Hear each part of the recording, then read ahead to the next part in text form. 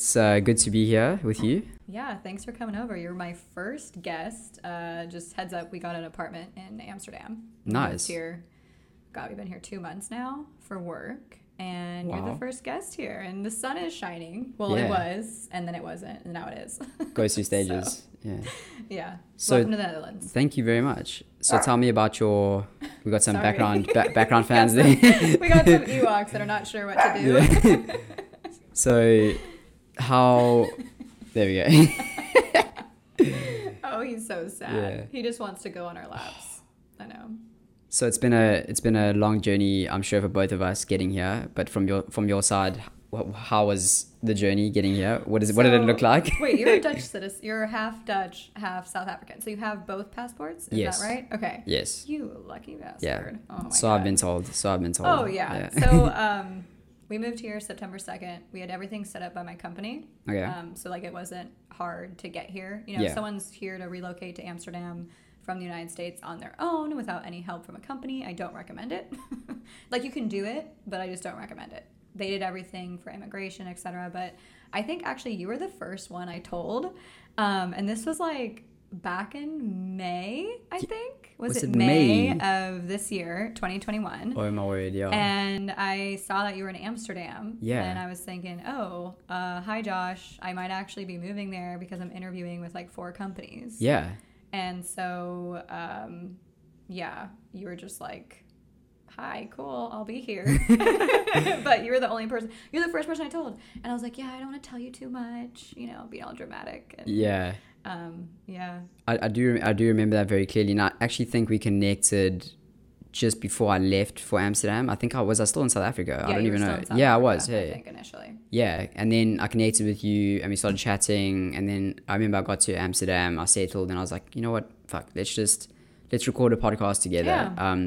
Because I enjoy chatting to like-minded people and just people that are very like authentic in the space and enjoy the same things that I do, obviously.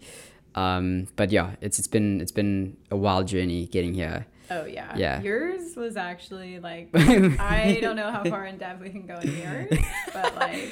So I'll give the brief summary. So I just finished studying in South Africa, and I've always wanted to come over to Europe and explore and work here. So I decided. So COVID was the perfect time. COVID was the perfect time. COVID just was like the beacon of light going into this. No, quite the opposite. So I arrived in February and it was snowing. It was the coldest weather I've ever experienced in my life. I went from 30 degrees Celsius weather, so I don't know what that is. That's like 100 degrees in Fahrenheit maybe, to maybe -9 degrees, and it was nuts. And I was in this apartment with this creepy older guy who shall remain nameless, but shame. Yeah. Bless him, he actually helped me out in the beginning and he gave me a place to stay, and I was pretty desperate in the beginning because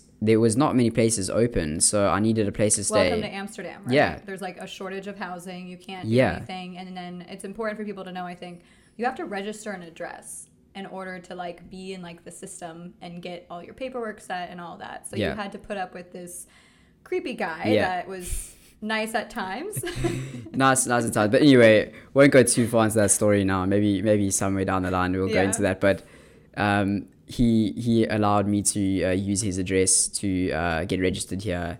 That gave me, I'm sure you've been through this as well, but that gave me the bank accounts and that gave me access to this amazing city. Did you get your your electronic digi through that as well? Okay. Yeah, so got all of that. There was like so for anybody who's listening who is thinking of moving over, I will basically tell you the process that you need to go through. It's arrive, register your address, right? Well, go to immigration. Okay, go to immigration if you don't have a passport. Yeah. Then register your address, get a bank account, get your D or Dicky D or however you say it. There's a lot of steps in between. There's a lot of steps. Like, yeah. Josh is very much sorry.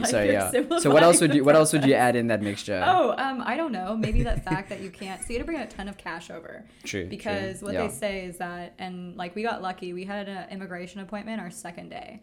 So our second day of getting here. Yeah. This is like a 9-hour difference, right? We had a 10-hour flight. So the day after we get here, we're freaking zombies. Where are you from, by the way? We're from San Diego, There California. We go. Just adding context. So Southern California, just so people know. It's a long way. Yeah. It's a 10-hour flight, and then it's a 9-hour difference, right? So you're just like, you're totally jet lagged. Like, you have no idea what's going on, where you are. You're in a foreign country. Cool, I'm going to take, like, the subway, and it's probably going to take me, or the metro. It's going to take me 5 different ways until I get to where I need to go. Yeah. But we got an appointment, like, 2 days after. Thank God we did. But Taylor asked me a million times, and he goes, hey... He's probably going to be in the background, like, saying something, but... He's there somewhere. He's totally here listening. But what happened was, he goes, oh, do I need to, like, take a photo, you think? And I was like, nah, like, you don't have to take a photo, it's fine. So we get there, and they're like, okay, now we're going to take your photo. That's going to be on basically your 5-year passport Dutch card. This is going to be you for the next 5 years. Yeah. This expression exactly. And you know, the worst part is that, like, I saw mine, I saw Taylor's. Mine is just horrendous. Taylor looks good. Like, I'm down with Taylor's picture. Yeah. Good stuff. So, hope he's hearing that somewhere there in the hyping background. my husband up. Yeah, so it turned out okay for him. Yeah. He did like a smoldering look, and mine's just like oh great. Yeah. But anyways, no idea what we signed. We signed away our life to the Dutch government probably. But that's what happens. They have that appointment, and you have to get this. Like this, it's like a social security number in America, we call it. What's it called? A BSN number? Yeah. Yeah. So you have to have this BSN number in order to even open a bank account, in order to even sign up to have a digital ID, which is a big thing in the Dutch government here.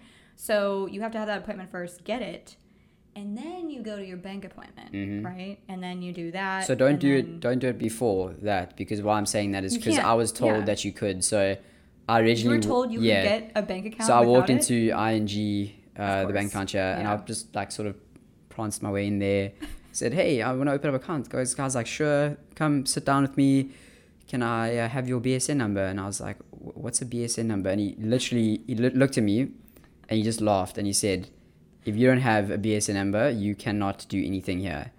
So anyway, I'm just throwing that side story, but carry on. Anyone who wants to like relocate, get your BSN, go to immigration.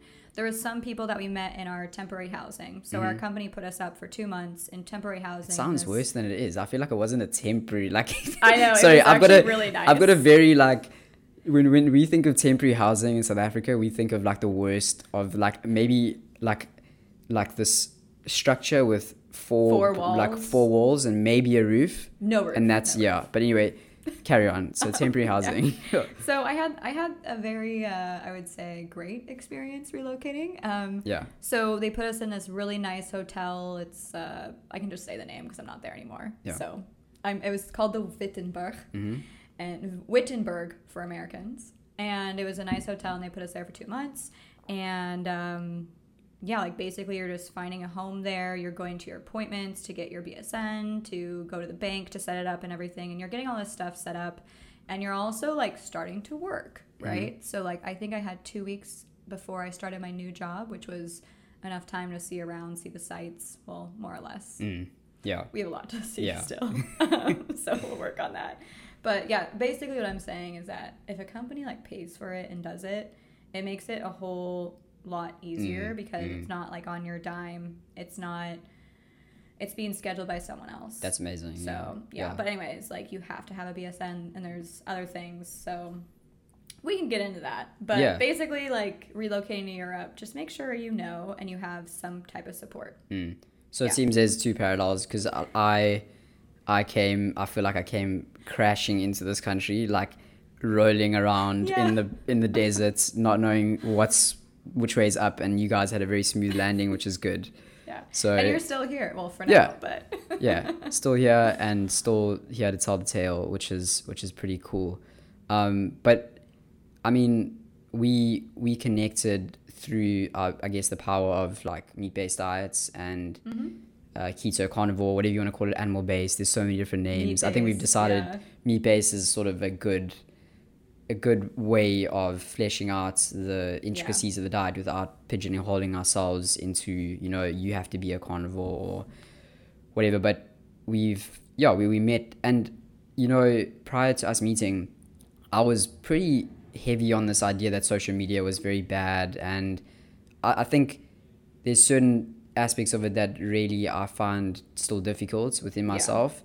But for the most part, meeting you and Taylor has been a great like blessing in my life coming here. So that was awesome. But how did you come to your own journey on the meat-based diet, and how has it affected your life? And, you know, I was like, wow, this seems so formal. That was not scripted, by the way. That was just thrown out there. So I always there's like so many different ways to go on a meat-based diet or carnivore or whatever. I'm probably in the thought, like, I'm the thinker in this. What am I trying to say? I'm the thinker that wants to, like, ease into things because I don't feel like going cold turkey one way or the other is the best way to get what you want, and it's going to be the worst way to maybe have it stick. I don't know. So what happened to me was I started out gluten-free like 7 years ago, and I was like, you know what? I was dating Taylor. We just started dating. We started going out, eating more, and, like, eating bread and stuff, which was not really a normal part of my diet when I was, you know, single. It was like, okay, like, I gotta stay slim, gotta stay, you know. So I didn't eat like a lot of bread and like sugary stuff because it wasn't part of my diet. So I start, like, you have French toast and like all these different delicious things, pancakes, right? And I start feeling like super sick, and I start getting these splitting migraines and like headaches that I've never had. And at this point, I think I'm 23. And I'm like, this is kind of weird. Like, this should not be happening when I'm this young. Yeah. And I was active. I was working out at 5 a.m. every morning. Wow, that was a different time. And then basically I was like, went to a doctor, got all these tests done and stuff. And they really just did a gluten test and like were like, oh, you're not, you don't have celiacs or something. And I was like, yeah, I don't think I have celiacs. Yeah, like, it's not that bad. Yeah, like, I don't think it's that. I'm just saying, like, can food, I remember asking the question, can food make me feel like this? Because everything's been consistent. So then you kind of start wondering, but no one ever teaches you at a younger age that, hey, if you eat shitty food, you can feel it. You know, like, that's not really part of our learning. Yeah. Right? So I went gluten-free, and got rid of it. Just to go back to that, so they didn't really have an answer for you in terms of the food can do. So that's just okay. He just said, he literally said to me, the allergist, what's the allergist doctor? Because I went to a specialist. Yeah. And he ran all the tests. And he was like, he told me, he goes, cut out gluten and see if it makes you feel better. Yeah. And I said, okay, I'm miserable. And also anxiety.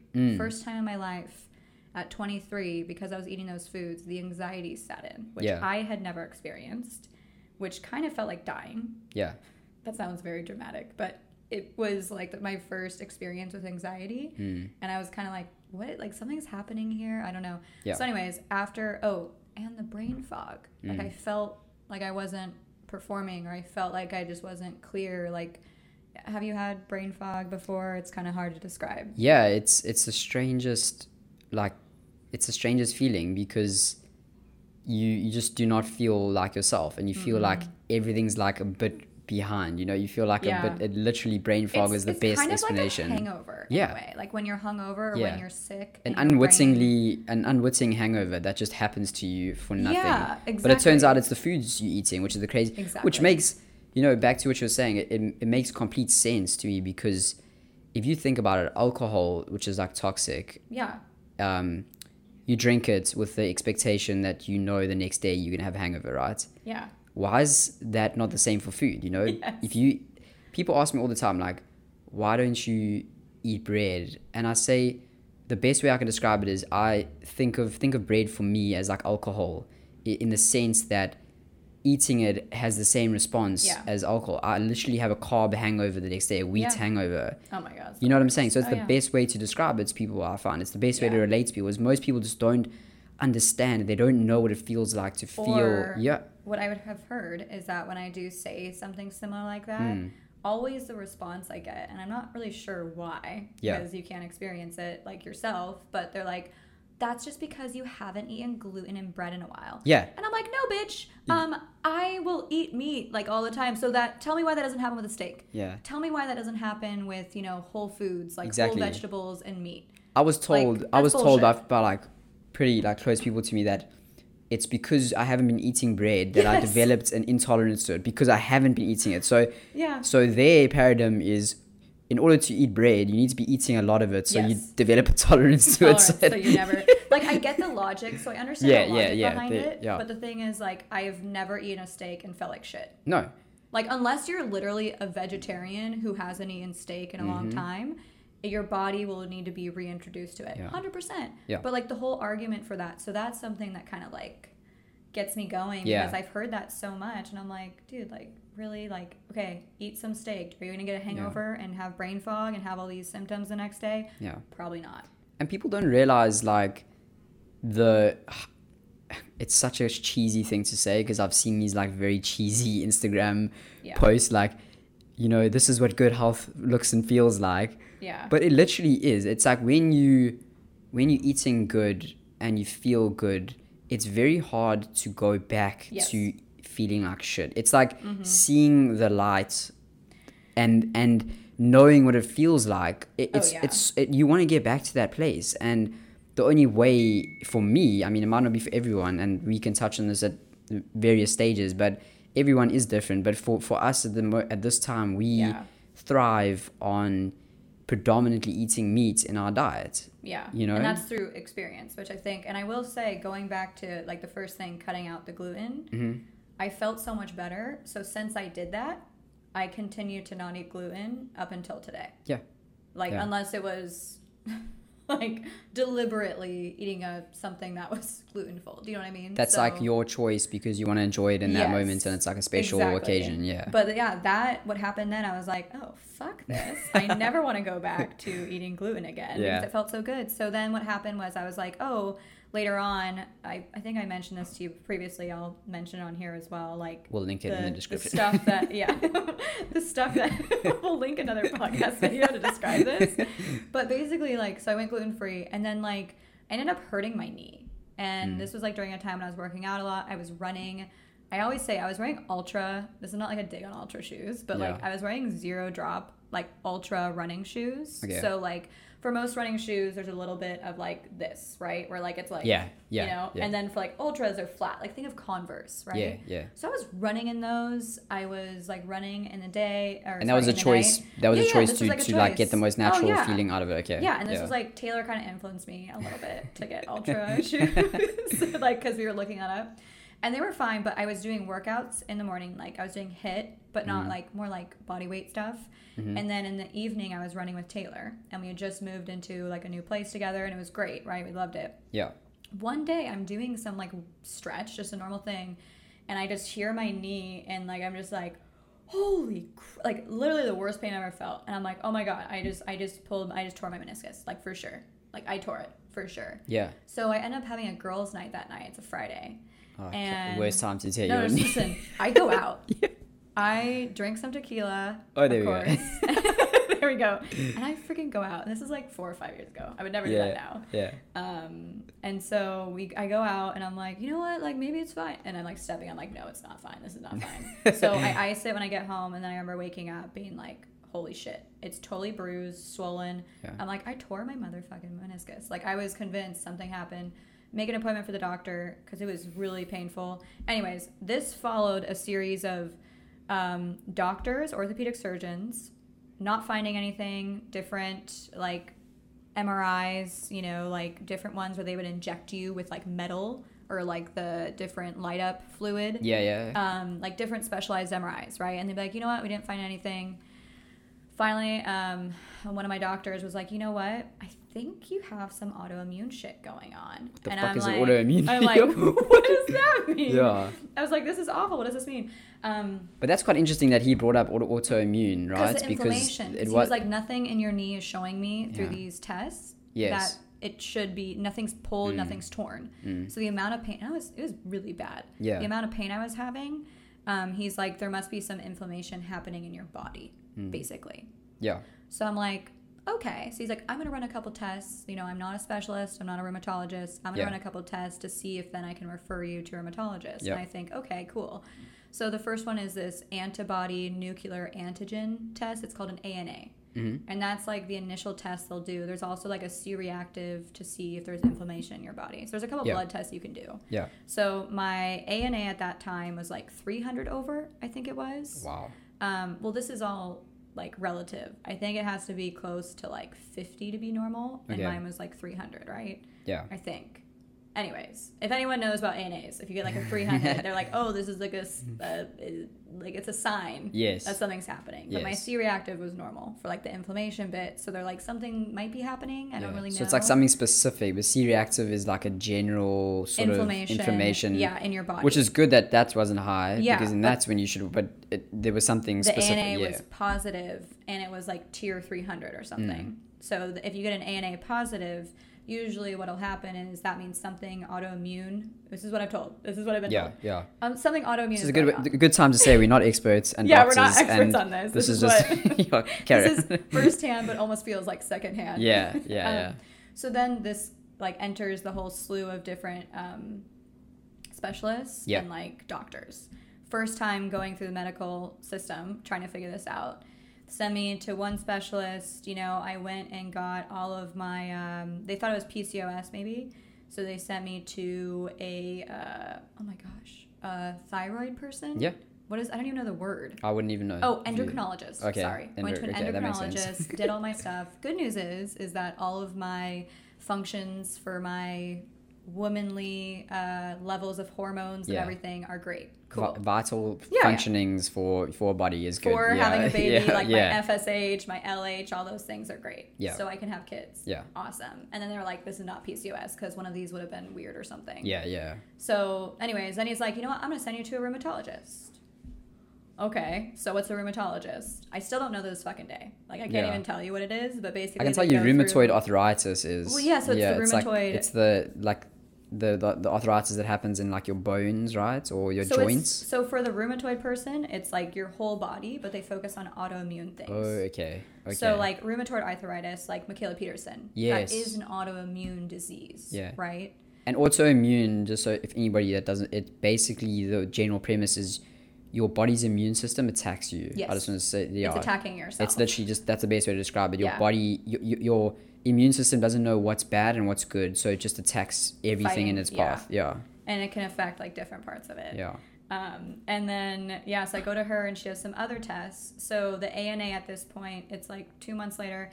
The ANA now is positive, but it's teetering on 600. So it went from 300 to tier 600. Wow. So I'm like, okay, am I just getting more stressed out? Like, what's going on? So then she goes, I'm going to do some like stuff around here. And then she had like a thyroid antibody global Gubin something test. Yeah. And it came up high. Okay. So it was flagged high. And she goes, so look, Nicole, you seem like up until this point, you've been in really good health. All your numbers for everything else are fine. And, whatever, right? Nothing's really showing us anything. You might later in life develop some type of thyroid some type of thyroid autoimmune response. Okay. However, your thyroid function is normal, so that's actually not going to affect it. So I'm like, she's basically telling me that at some point it will rear its head, but for now it's not affecting the actual function of things. Yeah. So I'm like, that's interesting. I was like, this is great news. So then thus begins the whole cycle of me deciding to get surgery on my knee. So do an arthroscopic, just see what's going on, right? Because you can do those. And this was like, I think 8 months later of having knee pain, crutches, all this crap. Yeah.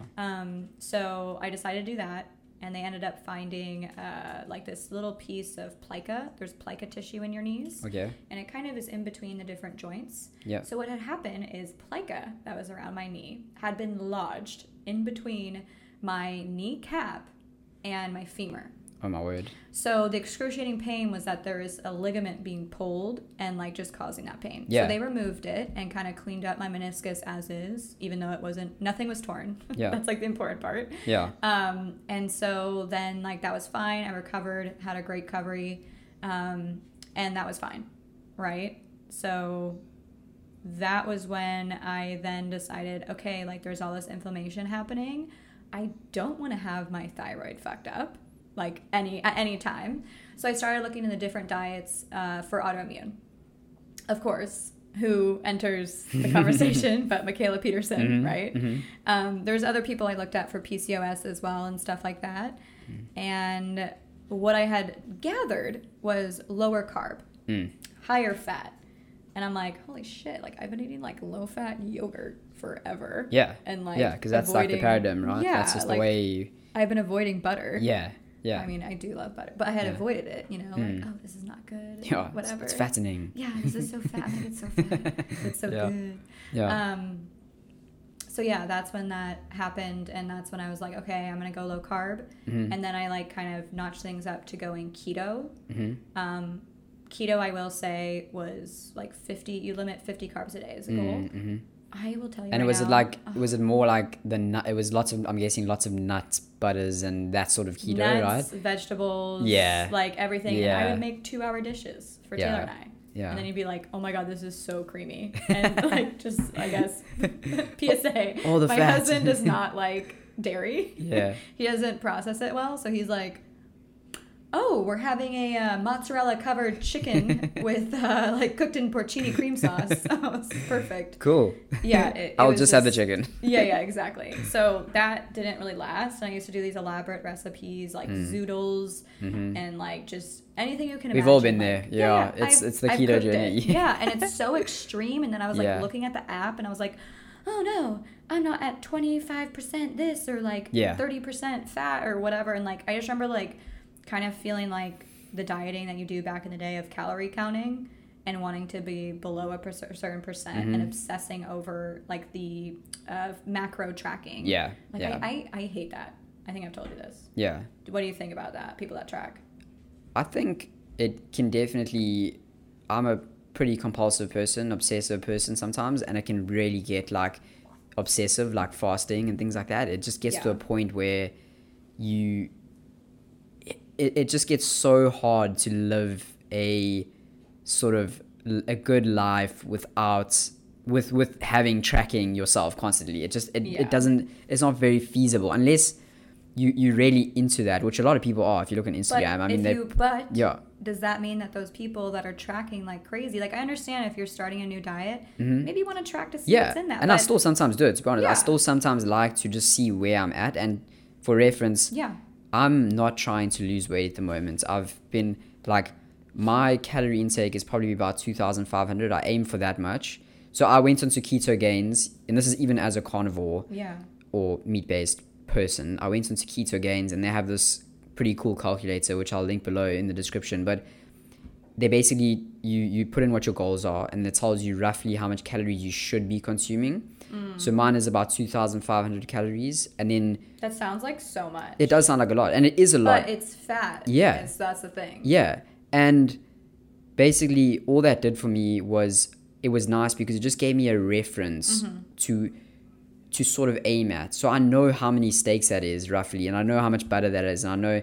So it all it is it can be a really useful tool as a reference, but I wouldn't get obsessive about it, you know? You mean like for just learning and initially like getting into things? Or maybe one day I want to just put in a steak and be like, how much protein's actually in here? Yeah, it's pretty cool. And not that they're accurate at all. I don't think any like anything can know exactly how much you're eating. But I think when you're starting out, you know, on your meat-based journey, I think it is a good idea just to know how much you sort of roughly should be consuming, because I've found that I did undereat at stages. And then like my sort of, you know, I once read this thing with Kevin Stock. He's this like pretty influential guy in the keto carnivore community, but he said your body has different ways of telling you you're hungry or not. So if you're feeling a little bit anxious, or you're feeling a little bit, you could just be fucking hungry, but you are just so stressed that you don't know you want to eat. Your stomach's not talking to you. Your stomach's not letting you know that you need to be eating right now. So when I started carnivore again for the second time, maybe at a later stage I'll explain how I got to it the first time. But I started it the second time.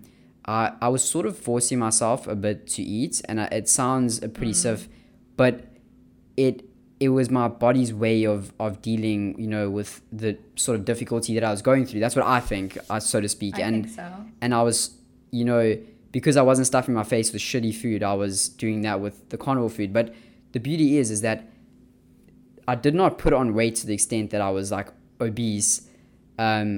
it made me full enough to not think about food for a long period of time. Yeah. So it did all of these like, it had all of these like auxiliary benefits to it, you know, where if you were trying to count calories, basically what I'm saying is if you were eating lots of carbs and you're trying to count calories, it would be very difficult to be in a stable state of mind, you know? Oh, yeah. Yeah.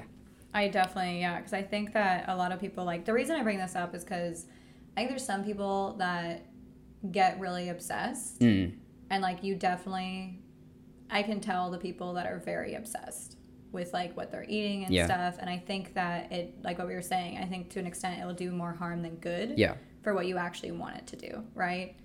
But I will say, like, you use in the beginning, you figure out, you know, what you need to eat or what you should. I've always just followed, I eat till I'm full. And then usually, like, always have, like, beef jerky in my bag, like, ready to go. Or, we call like, it biltong back home. Oh, yeah, biltong. Yeah, no, I always have that. Yeah, I thought it was blitlong. No, it's biltong, What am I saying then? There's a little bit of a, I must say, I prefer biltong. I find beef jerky a little bit too dry and a little bit too, like... What about, like, jerky sticks, though? Yeah, like the ones that are... but I like it a little bit... Dare I say the word moist? Moist? Yeah, like a little bit. Moist. There we go. I've said it. I like it a little bit, like a little bit soft and not as dry. Yeah, but that's not for everyone. That's just, I've just grown up in South Africa. I've grown up eating that. That's like so the thing. So going back to like the calorie counting, I think that was that natural? Yes, that. There's a lot of people that you see on like social media, and some of them are influencers. Some of them are carnivore, like, you know, people look up to them, and it kind of bums me out because I think that it gives a reputation to carnivores or people that were doing something super extreme because it kind of has like this obsessive extreme look to it, when really, like, I am the laziest person ever. That's what I say. Like, I do this diet because I'm lazy. Yeah. Like, I think it gets the wrong rep of people being like, oh, I have to record everything. Like, oh my God, this person is like, oh, you can only use 1 teaspoon of butter, like, to cook your steak. And I'm like, you can only have a palmful of butter or meat a day. That's like, that's your ration. No, yeah. So I'm just saying, like, there's people out there that probably, like, give a bad rep to the carnivore community that it's just this really extreme things when, like, really there's people out there that are plant-based, right? Most of their diet is like plants, and then they probably supplement with other things. And that's kind of how I view us, is that we're meat-based, and then there's other things, like sometimes we'll have cream, or sometimes like we drink coffee. And I mean, I'm obviously this is the first show and we're going to get into so much more, and I can't wait for it, but exactly what you said there, like we're going to touch on like alcohol, you know, because I think we very normal in a sense where we do occasionally go out and enjoy ourselves, and you know there's an element of practicality to what we do that's not limited to carnivore, which is what I enjoy. And I think the more we can shed light on the fact that you can live, work, eat, sleep, have a relationship, have dogs, whatever, and be carnivore. You can move to Europe. You can move to fucking Europe and be carnivore. Which again, I mean, we're gonna get into so much. We're gonna get into the intricacies of where to buy the best meats if you're living in Europe or Netherlands, traveling here. What is Nicole's travel hacks, you know, for carnivore and stuff. There's going to be so much, and I really can't wait to get into it. Is anything else that you want to add? No, I just think there's more to come, and we'll try to get these out as much as we can to kind of unpack the different areas of this meat-based living, and the good and the bad, I guess. Oh yes. Yeah. Well, cool. I've thoroughly enjoyed today's first episode. We still thinking of a name, but we'll get to it. Hopefully it's up in the description by now. It's probably pretty accurate, or I don't know. There's so many things. So cool. Until next time.